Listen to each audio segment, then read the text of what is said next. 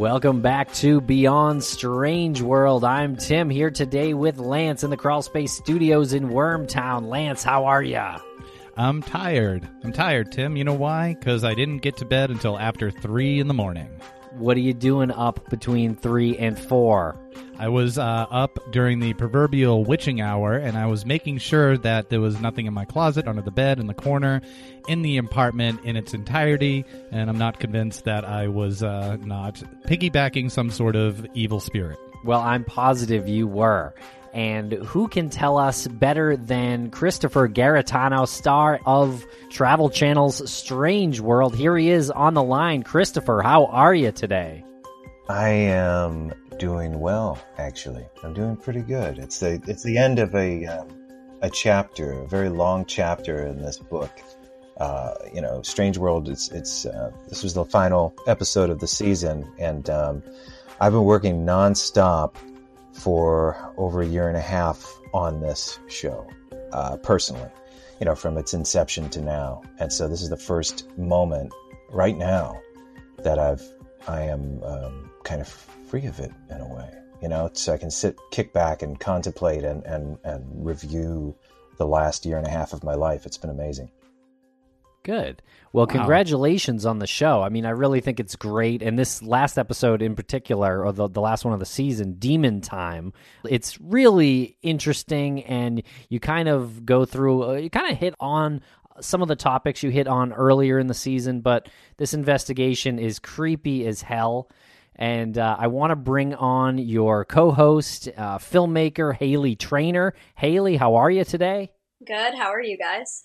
I'm terrified. Yeah, we're both extremely terrified. This was the finale of the series. It was amazing. And Haley, you've been with Chris for this entire duration. What's your feeling like? Because I feel like I get a warm sense of completion and some satisfaction from Christopher. I could be misreading that. Maybe it's just wishful thinking. How are you feeling after all this? I'm feeling good. I feel like most of our investigations had a really interesting outcome, and we learned a lot, and we've had time to get over being afraid of everything. So, yeah, I think that everything is good right now. It feels like I'm proud of us. Okay, so this episode, Demon Time, discusses the time of night between 3 a.m. and 4 a.m. We can discuss how the demons know time zones later, but I agree that this is obviously like the dead of the night, right? It's a time of night where you're deep in sleep. No one's supposed to be out and about. If stuff is going on, whether you're in a dream state or you're in reality, maybe something's going on, something's wrong. So this is something that has been in folklore, especially like paranormal folklore, forever, right? The succubus. You hear about demons, paralysis, sleep paralysis tends to happen around that time of night as well. I'm terrified of that. Yeah, I know you are. So can you take us through how this episode came about? Well, I wanted to address night visitors. That was my pitch, and it was regarding the witching hour. And it was regarding what happens to people at night. So many different people experience a phenomena at night where they're abruptly awoken. And now a lot of people address this, especially in the clinical world, as sleep disorders. But victims of this, or people who are experiencers, regard this as something else. They feel like this is some kind of other dimensional or otherworldly force that is the cause of all of this. Now, I have had a profound experience myself, several of them, but one of which happened when I was 14.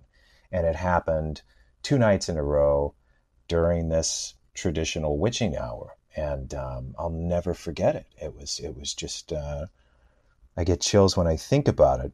You want me to tell you about it? I didn't even talk about it in the episode. Please. I know yes. you referenced it a couple times, but I definitely want to hear this dream. Yeah. So this wasn't a dream. This experience. No. I mean, I wish I was dreaming, and to this day I cannot explain what happened. And a lot of people think, or have suggested over the years when I talk to them about this, is that they said, well, you were dreaming. I wasn't dreaming. This was I got to interrupt you here. Haley, have you heard this before? Is this going to be an exclusive to everybody? Chris, give me a hint. The voices in the night. I told you the story. Oh yeah, I did hear this. Sorry, guys. Yeah. Okay. So this is an exclusive to the Beyond Strange World audience. Okay. And I've told this story maybe on an interview here and there, but this is very appropriate for this episode. And again, for some reason, because there's so many different opinions in post-production or whatever, and the rushing to get things done, we don't get this story in the episode. So I'm going to tell it now. So I was 14 years old. I went to a friend's house and spent the night with a couple of other friends, and I was sleeping on this guy's floor. And so there was, I think, 2 other people in the room, including my friend Dave, who was sleeping in his bed. So in the middle of the night, I fell asleep and I was looking at the ceiling. His ceiling had all these glow-in-the-dark stars on it. And it was just normal, a bunch of 14-year-old kids hanging out. We listened to heavy metal music and, whatever, talking about whatever. Everyone falls asleep. And I was the last one to fall asleep. And I fell asleep looking at those stars. And then at some point, this is exactly around the witching hour, I woke up abruptly to the sound of this loud whispering. And it sounded like it was coming from a female, being articulated by a female, human. But I couldn't understand the words. It was like gibberish. And at first, my first reaction was to address my friends in the room and say, guys, who's doing that? And they were sleeping. And then I said it louder, and I woke up my buddy who lived in the house with his mom and his sister. And he said, go back to sleep. What are you talking about? I don't hear anything. And I couldn't sleep because I was like, what is this? My initial feeling was immediately this was off. It didn't feel or sound right. It was very strange. And so I walked out of the room because I was compelled to find the source of this sound. So I ended up walking over to where his sister was asleep in her room. I thought maybe, okay, she's on the phone. His sister's on the phone. So I walk over to her bedroom. She's fast asleep. And now I'm still hearing this. And I'm getting scared. And I'm like, what is this? And I walk downstairs and just looking, I was prowling around this guy's house in the middle of the night. Just freaked out. Like I just wanted to find the source of this so I could go back to sleep. And his mom was sleeping too. I went downstairs, looked around the kitchen. Maybe there was a radio on. Maybe there was a TV on. Something. Nothing. And so I went back to the room terrified, listening to this until I think the sun came up and I just fell asleep just because I was exhausted. So the next day I was thinking about it. I didn't really tell anybody about it because I was just really freaked out. I went back to my parents' house and to my bedroom that night thinking, maybe, I don't know, maybe I imagined it. Maybe something happened. I don't know. And so I fell asleep and it happened again. And I was even more terrified. And I was like wishing it away. I'm like, what is this? Whatever it was followed me, and again, I was up all night and I finally fell asleep. It never happened again, and it never happened before that. And I believe, just after reading of so many different experiences over the years where people go into a haunted location, that perhaps I was at his place, which was haunted, and I picked up a hitchhiker and it followed me home. And I didn't want to hear it, and I didn't hear it again because I, psychically and consciously, subconsciously and consciously all at once, I did not ever want to experience this again. It was terrifying. And I was a 14-year-old kid with a head full of horror movies and ghost stories too. So I was like, this is a ghost. I'm being haunted. Now, I don't know what it is after hearing so many different things. I have no idea what that was. And at that age too, I was messing around with the Ouija board. So, oh, come on, Chris. Yeah. Oh, there we go. There's something to it. We can talk about this. Yeah, we can. Now, what did it sound like? It was whispering. It was. Imagine a female whispering gibberish. Can't make out the words. Exactly. Yes. Okay, that's pretty creepy. Yes. Now, do you think that any of this was influenced by your, your viewing of horror movies, or maybe an overactive imagination? I mean, was this like a legit, hey, this is a real thing going on? It was a legit, real thing. I really experienced this. I really heard this. And it only happened 2 nights. It didn't happen during the day, in the afternoon, or in the evening, in the morning. It was just happening during that time for those 2 nights. And it hasn't happened since. No, it hasn't happened since. Do you think that this episode affected you more because you had this experience that stayed with you? I believe, and again, I was talking to parapsychologist Barry Taff, Dr. Barry Taff. He was like one of the real parapsychologists. Like we have a whole generation of ghost hunters and everybody is learning and trying things out. But this guy really, like if you get a chance to read his book, Aliens Above, Ghosts Below, this guy's so intelligent. I was watching his videos in high school and stuff. I ended up talking to him a lot. And he's been on Ghost Adventures a few times and stuff. But really, he is the guy to talk to about this phenomenon. What he believes is that it could be some kind of psychic projection. He'd considered that. It might not be the dead speaking to you. It might be some kind of projection of yourself, one way or another. So I've considered that. I don't know what to really believe. But if you believe subconsciously that, let's say, using the Ouija board might be a dangerous thing, then you might project somehow these spirits or these demons. And I'm not saying it's imagined. You might actually have, in his description, you may energetically have the power to conjure these things out of the ether, Right. In so many words. I like how you're open to that, because I think that is very interesting, an interesting take on it. And but regarding the Ouija board, you went to see someone named Joy Wilburn, I believe, and she was credited as being a deliverance minister. And It's a great title. That's your new title, Tim. Yeah, I am the new deliverance minister here at Crawlspace Media, and she was like, yeah, you shouldn't be playing with the Ouija board. So do you have any stories of when you played with the Ouija board? And I want to extend this one to Haley, too, because I know Haley is a big fan of the Ouija board. Nope. Haley's playing with the Ouija board right now.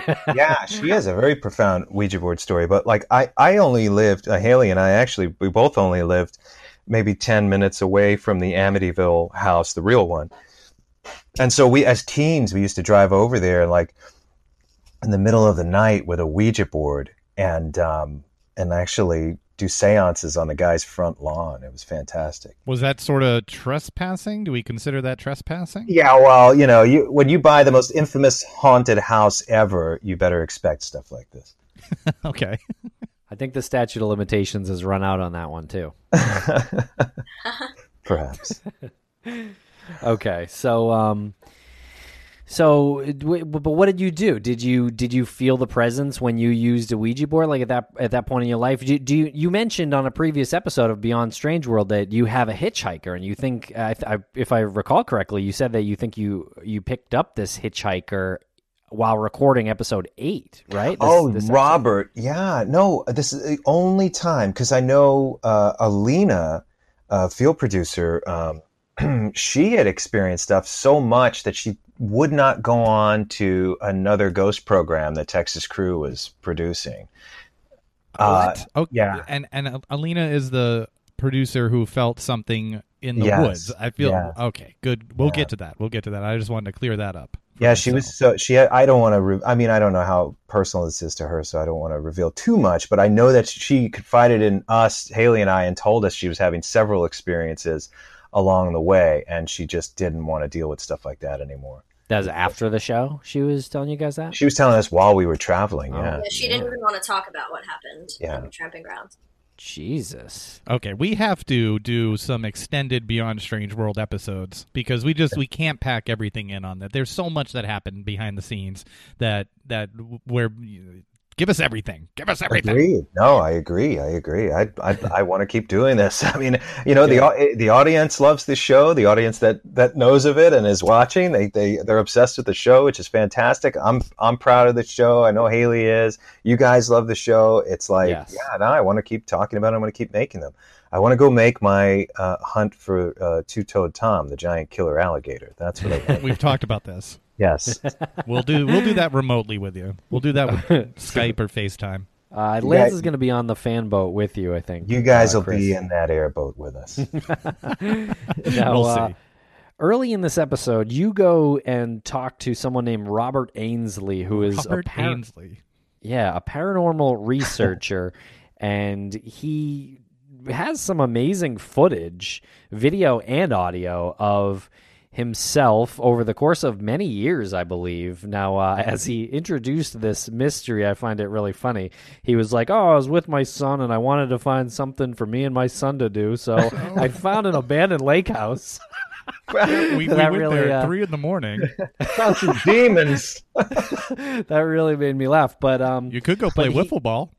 yeah, I mean, the his story is fascinating and undeniably creepy as hell. So, what do you make of what he experienced? Well, this moment was cut out of the show, but when I first started talking to Robert and I was listening to, these Hieronymus Bosch demons that were talking to him in the middle of the night, it just came right out of my mouth. I said, Robert, you are in a world of shit.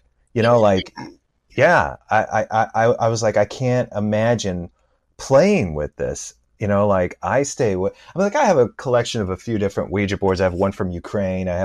They're just pieces of artwork to me. Well, Yeah. I can tell you a story about that, but I don't play with them, and I'm not trying to encourage this stuff. And it seems like Robert is like enjoying this. It's like a hunt. But the things that these things are saying to him, if it is real, those EVPs, the electronic voice phenomena that Robert recorded in his bedroom and he's been monitoring himself, if that is real, I mean, if that's a real phenomena and he's not altering the tracks, which I believe they are a real phenomena, I don't want to be this guy. I want nothing to do with it. I was trying to shake it when I was 14, hearing those whispers. What do you guys make of this guy, both Christopher and Haley, because you've met him. What do you make of him when he's telling you these stories and he's like, yeah, here's a video of me sleeping and these voices are saying that this guy's basically, we're going to kill him. This guy's got it coming. These are voices that are just in the ether, and he's got a doctor that says something's trying to kill you, and he had like a laundry list of things that was wrong with him that he almost died from. And you said to him, Christopher, like, you're in a world of shit. That's exactly what I said when I was watching it. What did you guys say to each other when you left? When you were done interviewing him, were you guys just like, what, like, we need to wash this guy off of us? Yeah, pretty much. And no offense to Robert, I like Robert, but at the same time, he's playing with a lot of fire, and I think he enjoys it. It's like the thrill of the hunt that's dangerous, and for some reason he's just enjoying it. I wouldn't enjoy that. I don't want these things near me. I don't want if these things exist. I want to sleep soundly. I don't want to be attacked in the middle of the night by a bunch of demons that are trying to make me sick. Like, I don't understand the fascination with that. Like, you go in a house and start taunting demons, and that's not me. Like, I mean, even if you don't believe in it, it's still like a very strange hobby. Yeah, a very strange hobby. I don't want anything to do with it. I think. If you're saying that finding an abandoned lake house with your son, just looking for something to do, is strange, I don't know what to tell you. Yeah, hey, let's go have a catch. Let's go to the movies. Let's go to this abandoned lake house at 3 a.m. and film things and taunt demons. That's normal. It's like, son, you ever hear of demons? Let's go find some. Haley, were you present during this interview? Yes, I was. What were you thinking? Were you just like, I felt dude? bad for the guy because I was like, I mean, yes, he is messing with a lot of things, but I feel like that stems from him not even being able to like control them being there regardless. Like, I feel like they're just stuck to him at this point and he has to deal with it, but also Yeah, chicken or egg scenario. Yeah, like being in that lake house with him, I was like terrified because I know that they like to haunt him. So I was not super thrilled about being there. It was so dark in that house. It was so dark. So this guy, you think, has these things attached to him anyway, and he's just riding the wave. I kind of got that a little bit. Oh man, I can't even think of a good metaphor for that. In a lot of our conversations with him, where he like didn't even, I don't know if Christopher can agree with me, he didn't really sound like they ever were going to go away. He didn't seem to have any right. No, that's interesting, Haley. Like he was trying to accept the perspective, and this is the way he deals with it. Yeah, I mean, that you could certainly look at it that way. Regardless, I don't want these things in my life. Oh, you don't. You don't. No. Because it seemed like you might have when you stared at the mirror that he took from this house that was cracked. That apparently once it cracked, it let out a bunch of a legion of demons. Well, I have to be honest. I want, as a creative guy and someone who wants to explore originality, I just didn't want to use the typical REM pod over and over and over again. So I suggested, let's try something else, folks. Let's do this. I was the one that suggested we offer the sacrificial bones to Satan. You know, like maybe that was a mistake, but yeah, I just scary. Yeah, and those things really happened that night too. That was fully his idea. We did find the bones, and he was like, "Let's give them," and I was like, "Okay." that was my favorite. That was my favorite line in the whole episode. Yeah, I wrote down the exchange here. Chris says, "It sounds like a crazy idea, right?" And Haley goes, "Yes," and Chris says, goes, "Okay." Yeah. It was hilarious because in any other show, if it was, this sounds like a crazy idea, right? And then the person says yes. The other person usually says, maybe we should rethink it. But you said it as confirmation that, okay, I'm just making sure you know this is a crazy idea. Yeah. Well, you know what? It was much more interesting to me than using the REM pod again. Yeah, or not having the bones as another alternative. or not sacrificing bones to Satan. What you missed in the episode was the Tamara, I believe her name was, owner of the Devil's Tramping Ground. She told us that there was a goat sacrificed by an occultist group just the night before, like sacrifice, and that's where the bones the came night before. from. Yeah. Oh my God! Yeah. She did mention that she had found animals there and goats in particular sacrificed and hanging. But yes. I don't think she mentioned the night before. That's incredible. So she really believed like actual Satanists, people who sacrifice animals in the name of Satan, do that regularly on her property. I would say black magicians, because I think the Satanists are against animal cruelty. Believe it or not, that's you're right. Yeah. It's very particular. So, but yeah, they're sacrificing it to some kind of dark entity to achieve power. That's the whole thing. It's like, I'm making this offering. It's done in so many cultures. So you make this offering, and again, that's an energetic step to some kind of power to get some kind of reaction. So the whole idea was, okay, I want to try something different tonight for us and for the audience. And maybe it was a bad idea, but we did it anyway. I want to get back to real quick there was a dark magic like meetup there the night before where they sacrificed a goat. Is there like a Google Doc that they work from and they know when to meet? I mean, was there just fresh blood? Like, how did she know? Yeah, they came in the morning and the carcass of the goat was there. It was slaughtered. They could see candles. They saw a whole bunch of stuff that they cleared out of there for us. But that was very real. They got rid of the carcass. It was burned. They had sacrificed it and then they threw it on the fire. Jeez Louise. So this is in a completely different place. I just want to make clear. This is in North Carolina, a place called the Devil's Tramping Ground, where you were at that lake house with Robert Ainsley, or I should say where he found that haunted lake house. That was outside of Austin, I believe. Yes, that's true. And I want to get back to that mirror real quick because So he said that there was this mirror and in that house, and when you shot video of it, there was this like jagged black spot on the mirror that is just kind of like faded out and it doesn't reflect. And he was like, but when you look at it with your eyes, you see it. You don't see that faded out spot. But when again you look at it through the viewfinder, it's there, and when you look at the footage, it's there. And then he said he brought it home to his garage, and he was like, the first night it was there, it fell over and broke exactly in that spot where it cut out that like black faded out zone. So I guess my question is, what happened to that part of it? Did that part just smash? And was that like a demonic suicide mission, or was that, as Lance put it earlier, did that actually like the end of Ghostbusters Part 1, it just like let loose all the demons? See, I don't know. That's such an interesting thing. Like, I don't think he went to great lengths to hoax that, because he wanted to give me the mirror. And I was like, no. He's like, I'll send it to you. I'll mail it to you. I'm like, I don't want the mirror, Robert. Well, yeah, I don't know how you break a mirror like that anyway. And then we did see the footage from his own camera that showed that.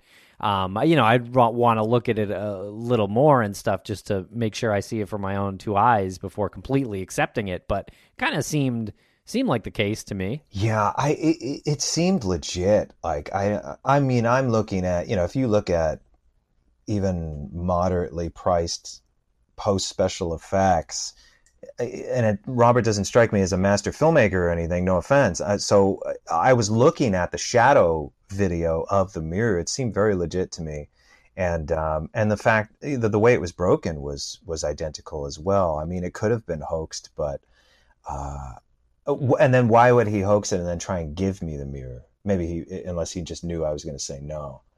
No, yeah. You put yourself in the room voluntarily with the doors shut and the lights off. I'm curious, Haley, what happens when you leave the room? Do you go talk to the producers, and are you guys talking about what he's doing in there? Are you worried? Yeah, we're usually talking or trying to like hear what's going on, but we definitely worry, but we trust Christopher's judgment, and he will usually get out of there if something seems dangerous.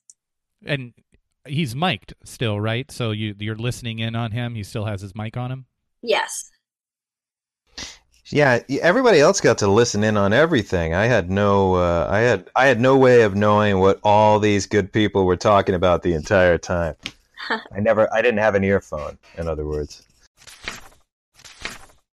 Yeah, another uncomfortable spot for you, Christopher, seemed to be the sleep study that you did at the Sleep Center of Austin, where you met Dr. Douglas Hudson, a neurologist, and once again, you get hooked up with a bunch of stuff all over your head. Just when I think that you're not going to put something on your head, you're laying in bed with a bunch of crap on your head. and you fall asleep with the cameras on, and it's monitoring your brain waves and brain patterns. And I like how the show didn't really release its findings until late in the episode, because they were kind of significant, actually. Yeah, well, I really did fall asleep during that session. I mean, I was so exhausted, I just kind of completely fell asleep. The dream I had was really weird. I don't think it was in the episode or described, but it was less demonic and just bizarro. Did you ever see the end of A Clockwork Orange where Alex is kind of in bed and all the reporters come in? It was like that. You know? You had a dream that you were in bed and you had people surrounded by crew, some people that weren't really there. Like there were people Creepy. asking me questions. It was very much like the end of A Clockwork Orange. That's what you dreamed when you had the apparatus on your head. Yes. Okay. Okay, and then so at the end of the episode, they gave you the results of that, and he called what you have something with like he called it parasomnia or something like that. Well, he suggested I was very sleepy because I just fell asleep within 2 minutes. But yes, I was very sleepy. It was at the end of 6 months of a very grueling schedule, Yeah. and I was exhausted. We were just in the other room watching Chris sleep on the monitor. What was that like? Well, we were all pretty jealous, I think. I have Because a he got to video be of one of our camera guys like petting the monitor with Chris sleeping on it. sleeping. Jeez. Did you know that? What's going on? I saw it later. No, well, Okay. we were like a traveling family after a while. We had a lot of fun together. So Of course. was it just like an? Sorry, was it just like a nap for you? It was like, because you did it during the hour, the witching hour, right? I During did. 3 and 4. No, I always went into this 100%. I always wanted to, because obviously the result is this show. I wanted to make the best show possible, and the idea was I had to submit myself to some of these things and try and find some results. So I wanted to, for the audience and for the show, I wanted to see what happened to me when I was sleeping during the witching hour, because I've had sleep paralysis. Again, there are things that, because of just editing purposes and timing, didn't make it into the episode, but I had such an intense dream once that I actually turned into a werewolf, and it Oh, here affected we go. physically. It was almost like I was having a seizure in my sleep. It was Okay, so weird things. Yeah, so you're no stranger to sort of weird disruptions during your sleep, and I guess what I was asking was more like, the rest of the crew was in another room. Like, how long did you actually sleep for? It sounds like you slept for at least like a cycle. Was it like just like a few hours, or was it the entire night and the rest of the crew went back to the hotel? I think no. The crew was, because they had to. They took a break. I think they left for a little bit. They were doing other Yeah, we things. left, we ate, Yeah, they went out to we dinner, were going stuff for like walks. that. We Yeah, were just waiting. yeah. Oh, It was a cool. few hours at least, I think. Okay. Yeah, it was a lot. So then, when the doctor told you that what he saw in your sleep study was sort of similar to people who have parasomnia, which is characterized by a disorder by abnormal or unusual behavior of the nervous system during sleep. So is that kind of like validation for you, that the moments that you have while you're in your, I guess, or during the witching hour, whether they're waking dreams or some kind of experiences, is that like validation for you in some way? Okay, so mind you, now this is an important thing to know. So finally, the effects of the God helmet have worn off my sessions, but during that period, they were very heavy still, and there were remnants of all of those effects still occurring at that time. So I don't know if my sleep session at that at that institution was, or the institute, sorry, was affected by the God helmet at that time, because it may have been. Oh, that's interesting. Yeah. That could have been a Yeah, so- residual effect of the God helmet. Yes. And that was from episode 1, Yeah. I believe. Yeah. And you were saying Yeah. that you were having these micro naps for a long time after that. Yeah, I'm not having them anymore. So it took a while to Interesting. wear off. Yeah, it took the entire summer for those God helmet sessions to wear off. Wow. well, Okay, that's interesting. we hinted at this before, and I'm going to give an unintentional plug. There's a documentary, I don't know if you've seen it. It's called The Nightmare, and it's about sleep paralysis. Love it. And you've seen it. I have. It's the scariest documentary I've ever seen in my life, and I can't watch it again because I feel like I'm going to I'm going to get sleep paralysis because it's contagious. Because that was one of the scariest things that documentary seemed to come up with, was that these types of things, by power of suggestion, you will experience if your brain fires the right way. I'm leading into this 7-minute lead-in to the WTF part with the succubus story, where you had Jermaine and Pamela Terrain, I think their name is Terrain, yep. or Torin. Yeah. They had a nuts story that is very similar to sleep paralysis. Do you think that that's sleep paralysis? What do you make of their story? They seemed really genuine to me. In They fact, did. Jermaine was reluctant to talk, and Pamela had talked him into it, and I tried to assure them that, look, I'm not going to make fun of you. I'm not going to smirk at your story. I really want to hear it. I've had experiences myself, so please, you're in good hands. I just want you to know that. Like, I'm not, I tell that to people because I'm not here to make a joke out of people. I've seen that in some other shows, and I think that's awful. It's No, awful. that's what the internet's for. Yeah. I know. We're here to discuss these things because people have experienced them throughout history. And so I think they felt a little more comfortable because they're talking about some really private stuff too, you know. Yeah. And I just want to read the definition here of succubus, because that did come up a few times. That is a female demon believed to have sexual intercourse with sleeping men. Is this just an excuse for like a nighttime boner? I think there's something to this. Going back to Dr. Barry Taft for a second, the antithesis of the succubus is the incubus. So the famous incubus story of Doris Byther, who ended up being the fictional version Carla Moran, played by Barbara Hershey in the movie The Entity.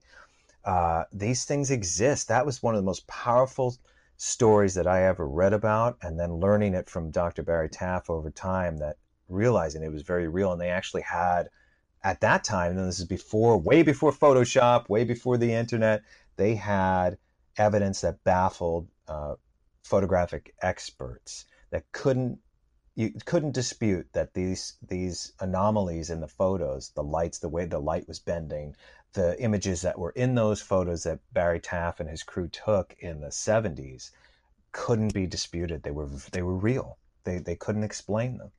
And do you think that there's some sort of like contagiousness? I know we talk about the hitchhiker theory. If just like the power of suggestion, what do you think the brain does when they hear these stories and they process them? Are they more susceptible? Are they more open? And I guess, Haley, do you think you're more susceptible and open to experience these things, and whether or not it's like an actual paranormal thing, or maybe like a psychosomatic thing?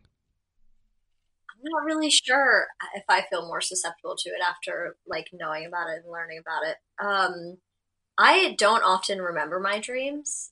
If I do, it's like I remember it right away in the morning. But I haven't really had any personal experiences like spiritually or demonically at night. And but you go camping and hiking a lot, right? Yes. Do you think that maybe that sort of release might be important for you, then you don't realize it? Yeah, I don't know. I've Like never really thought of I don't know. I didn't write this question down, but you were just talking about how you haven't had any sort of religious or spiritual experience with this sort of thing, and then it occurred to me, well, you put yourself in nature a lot. I don't know if that's just something that could be a good counter to all of this like kind of darkness that we're talking about. Does that even make sense? I mean, I'm just kind of working it out in my own head right now. Yeah, that does make sense. But usually when I'm out camping and whatnot, also most of the times that I've been out camping and hiking by myself were before this whole experience. So at the time, I was more afraid of bears than anything else. Now, would you go hiking and camping to the Devil's Tramping Ground by yourself? No, that was the scariest night of my life. Really? That was there was so much that happened even off camera. Like, that was the scariest night of my life. I never want to go back there ever again. Okay. And so this is a real place that exists. It's in North Carolina. And I looked it up on Google. There are a lot of reviews, some of them very humorous, like this one from Cohen El Jabi. Says 10 out of 10 would come again. Met this weird dude with horns. We talked for a while. Seems like a really cool guy. He breathes fire too. Does he work at the campgrounds? If so, you should give him a raise. But there are plenty. That one's obviously a joke, but it is a place that is sort of in folklore known to be the place where the devil lives. Is that not the legend? And do you believe in the devil, Christopher and Haley? Do you guys believe in the devil? After You're on that, the line with him right now. It's Lance. Yeah. Hello. Oh yeah. After that experience, I definitely believe in something evil. I believe in evil forces for sure. The devil himself, if you go back in tradition and folklore and religious texts, was an angel, a fallen angel, and damned. It's like the Dracula story or other things. It's been told so many times. So I don't, I believe that there is something that happens, that people who have experienced possession and people who have felt heavy energies and forces have been experiencing a true phenomena. What I believe these things are amorphous cosmic energies. So in other words, they exist. They don't need to take any form or shape, but once we encounter them, I think it integrates with our subconscious, our imagination, our fears, all of that stuff. And I think these energies thrive off of that and could affect us. For instance, if there's a home where a couple moves in who they're very happy and they have a great relationship, and then all of a sudden everything starts going downhill quick. People are getting sick, they're fighting, and then one day this guy just murders his whole family, and all the neighbors don't even realize what the hell happened. I don't even understand. They were great, everybody was fine. This has happened a lot of times, and so there are people that believe these kind of amorphous energies exist. Some people are calling them demons because in folklore they needed to give it a name, they needed to give it a shape. And so our subconscious and our fears and all that stuff could give these amorphous energies some kind of existence. And I think that's what Barry Taff, who's a scientist, was talking about. That I think it's not just us that's projecting it. There might be, it needs a catalyst, and that catalyst are these energies that we can't see. You know, it's been written about in fiction. H.P. Lovecraft wrote about it. Could be some kind of interdimensional energy, but I believe it's something like that, and in its most simplistic terms. I'm so glad that I asked that question. I love it. I love every single word of both of your answers. Yeah, I think you're onto something there. I think that's really interesting. You're not just here saying, look, there are ghosts, everybody must believe in them. You're very open to what it could be. Sure. I think it's something we don't fully understand. It could be, because we're through quantum physics, we're starting to really just discover that there are these multiple dimensions. And I think we're living we are living a mystery still. I know we try to create this facade and this artifice to make us feel safe, and that the mystery is gone and we know what life is. We really don't. I think we know less of what it is now because we're surrounded by artifice. And in the past, I think because there was so much folklore back then, remember 300 years BC, Aristotle wrote the Metaphysics. Read that. That guy was super intelligent, more intelligent than most people we know, probably, right? Or could know. But that was at a time where people had their heads clear and they weren't surrounded by artifice, and they had time to think and stay open to things. And that was also a time of mysticism. And so these are the things I think about. And so that's my answer. That's great. And I'll definitely, maybe if I'm feeling daring enough, I will pick up something written by Aristotle. It's very intimidating to me. Just being a meager podcaster. You did say, getting back to the Devil's Tramping Ground, that there were instances that happened that did not make the show. We all saw what happened on the show, but do you have a couple of stories, you guys, that you can share with us? Some behind the scenes stuff that happened at the most terrifying place that you guys have ever been? Sure. Yeah. Who wants to go first? I'll go. Okay. So this instance was the craziest for me, and I'm not really surprised they didn't put it in because there really is no way of proving it. But there was a point when we were all walking down the trail, it was me, Chris, and the whole crew recording us that walked down the trail, and we came back, and in the part in the episode you see Chris put the EMF reader on his sleeping bag, and when we came back from the trail, the EMF reader was 10 feet away, in the woods. And our producer, Jamie, was like, hey guys, go grab the EMF reader. And Chris and I were like, who put that there? And the whole crew swore up and down that no one moved it. And that was bizarre to me because it wasn't even windy until later in the night when wind picked up. It was no wind at all. And the EMF reader moved 10 feet away. Okay. Yeah, I had a very similar experience. It was shortly after we offered the bones. It was a very still, humid night. These things really did happen. And first it was just I don't know, about 100 bats flying above us all of a sudden, swooping down and going back up to the tree canopy. And okay, that's normal. That's fine. We're in the middle of the woods and, lots of bats. That's fine. But then the wind started picking up then people were hearing strange noises, like, in the distance, and maybe it was frogs, right? I'm trying to just give it a name every single time and then dismiss any kind of phenomena. But then, Alina was grabbed and she felt something strange. And then I had this horrible nightmare. And then it was just like, one thing after another. And we just wanted to leave. Oh, there was also this little tiny, and again, could have just been hanging around, whatever, but there was this little tiny black butterfly that kept landing in the center of that circle, the Devil's Tramping Ground, all day. And he kept coming back, and he would land in the middle and then fly away and come back again. You get a glimpse of him in the show because we were like, you have to shoot this thing.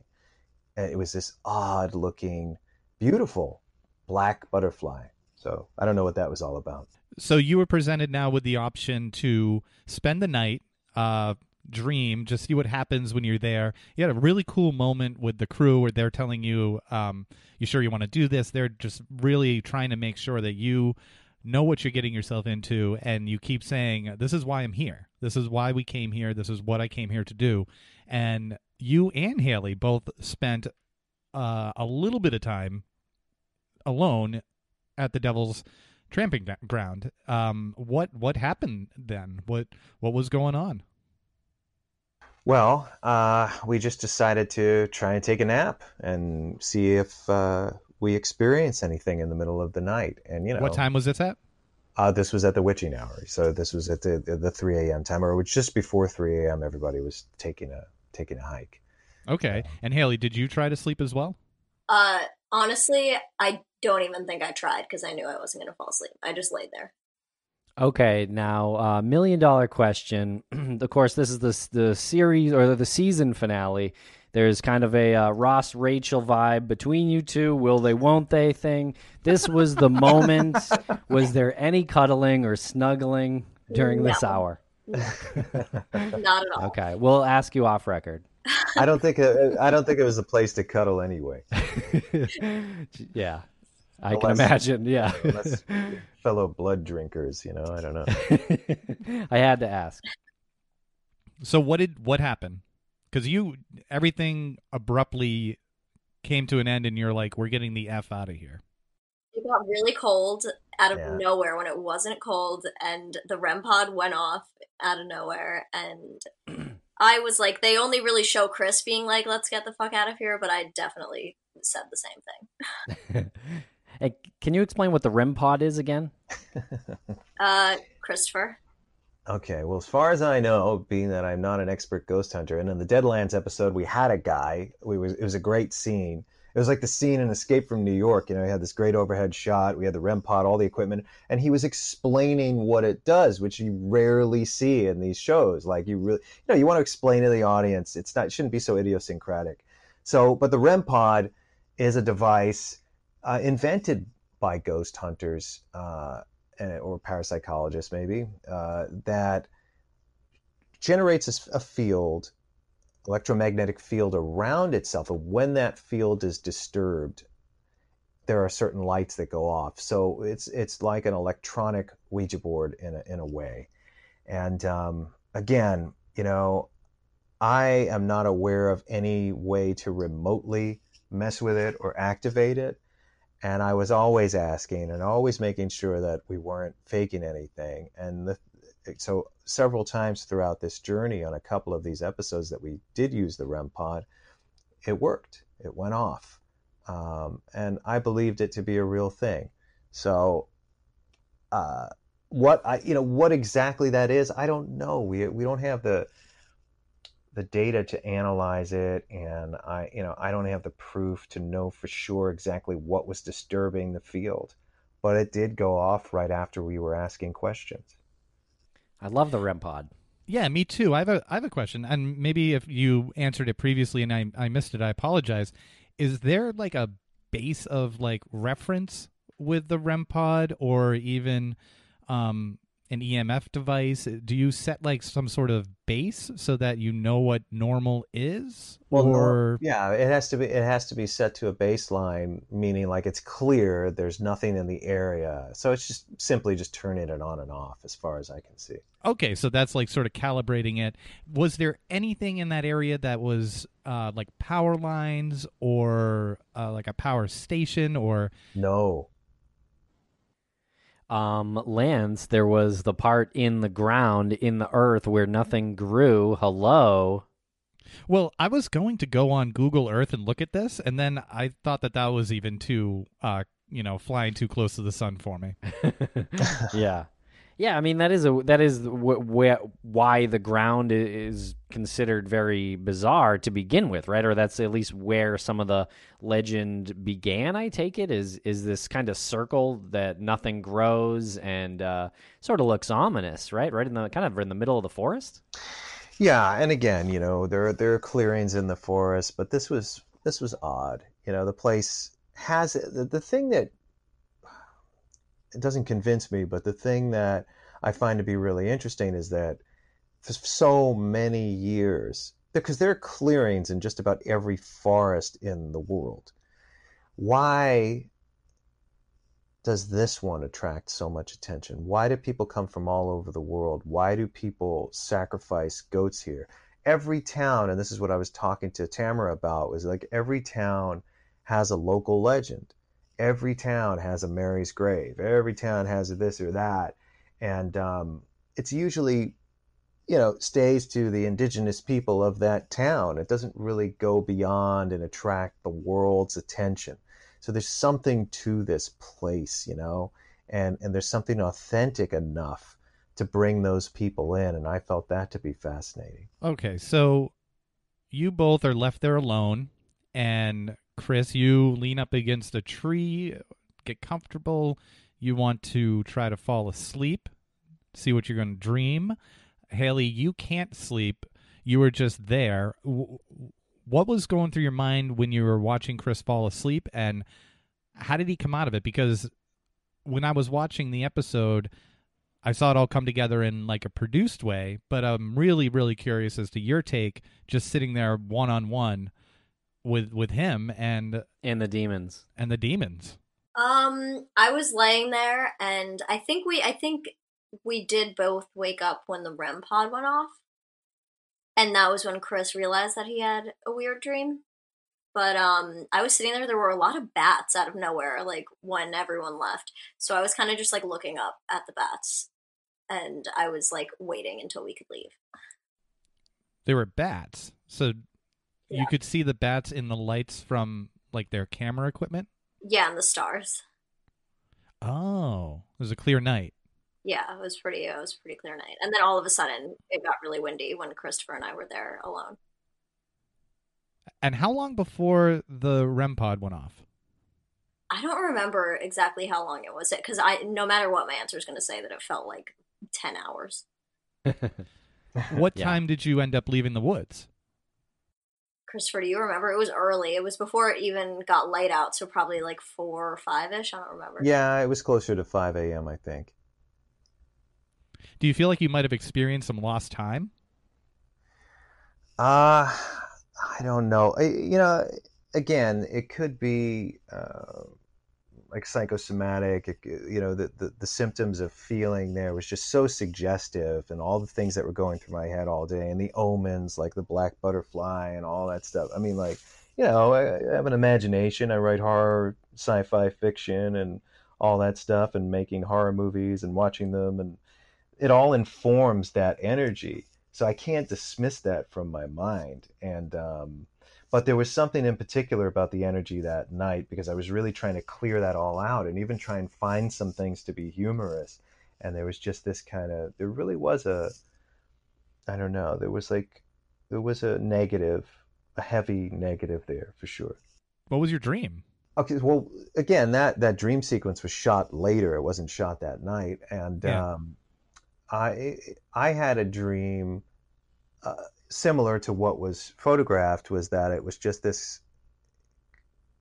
I had my hands over my eyes, and my eyes were bleeding, and it was like blood showering through my fingertips and my mouth and stuff like that. It was like a dream of being strangled, being suffocated by all this horrific imagery. And, that's what informed the recreation in that sense. But yeah, just wasn't a good feeling, and I didn't dream it long enough to hang out and observe. Like, I just had it and it was time to leave. It was just time to go. My goodness, Chris. All right, so conclusion on this episode is that time of night between 3 and 4 is particularly different than the rest of the times, right? I mean, is you're more likely to have some kind of paranormal experience during that hour than not during that hour. Is that fair to say? If you look throughout history and you read the stories, there are so many people that have had experiences during that time. And so I felt it to be similar to the way people describe, traditional Halloween was like, that's the time of year or the one day out of the year, the one night out of the year where the veil between the living and the dead is thin. Well, there are people that suggest that the witching hour itself is like this kind of nightly Halloween in a sense where that veil is very thin, every night at that hour. And who knows, like, again, we only understand it on our terms, through folklore and our interpretations. But there is this other element, this interdimensional element, or this cosmic element that we can only interpret over the years. So we know folklore looking back and how it was interpreted. We know how we see it now, and the way we see it now, it's like modern folklore is all of these ghost hunter shows and all this stuff that we talk about and these stories that we're telling each other right now. And we don't know what it's going to evolve into in the future.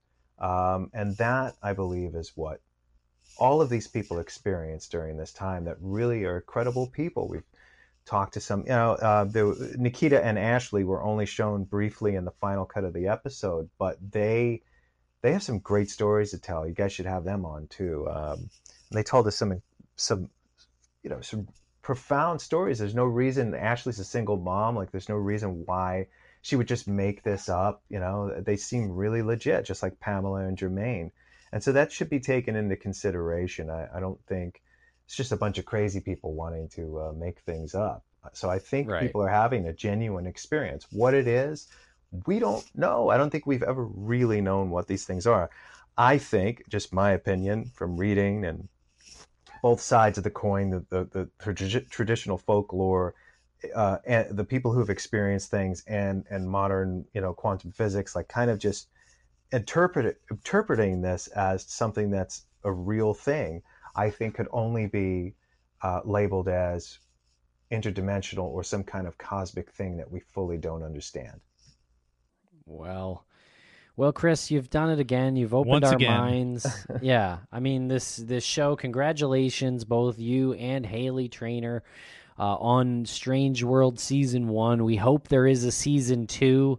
As it stands now, how are you feeling? Do you have any intel on what's the future for Strange World? Oh yeah. I have a lot of intel on it. It's a daily thing for me. I'm the one that conceived the show in the beginning, so I think I have the most invested in this. I'm actually going to New York to have talks about the future of Strange World this week. So wonderful! Yeah, that's awesome. Can't wait to hear that Season 2 is greenlit, and we want to cover it again here on Strange World. And as you mentioned, we want to continue with some of these interviews and really kind of dive more into this idea that you talk about in this episode, especially because there's a lot of fascinating concepts at play here. Yeah, because we only get a certain window of time when we're talking to you on this podcast, and it's been already it's been an hour, and we just touched the surface of the behind the scenes of the episode. And there's so much more with each episode of this show. We could do a whole season on this one particular topic, and in the meantime, between your visit in New York and when season 2 is announced, I think we should periodically check in. Maybe on, we'll have our Strange World Mondays, and we'll check in and just hash out some of the behind the scenes. I would love to. Guys. It's been an absolute pleasure talking to you every week. And also your philosophy behind it all, which is totally different than the other shows that are out there. And I think that's something that when people are watching the show, just keep that in the back of your mind, that Christopher is trying to present to you something in a way that is new and fresh, and it's deeper than most of those other and I'm not saying anything bad about the other paranormal shows or anything like that, but there is a message that's underneath all of the production. And I think that's a really cool thing to do, especially in this genre. Oh, for sure. I mean, that's the intention. It's all for the audience. I mean, like, obviously it's something I want to do, but it has to be for the audience. And so if you examine what's going on and what's been done over the last decade in this type of programming, it's time for something fresh. This is not an insult to those other people. It's just time. It's time that the audience gets something fresh in addition to whatever else they're watching and enjoying. Haley, are you getting your spin-off show? Yeah, it's just going to be me telling Chris not to piss off the spirits over and over. That's going to be a long show. Yeah. Well, thank you both very much for joining us here again on Beyond Strange World. We really appreciate it, and please let us know when you know about season 2. I will, and that is a promise.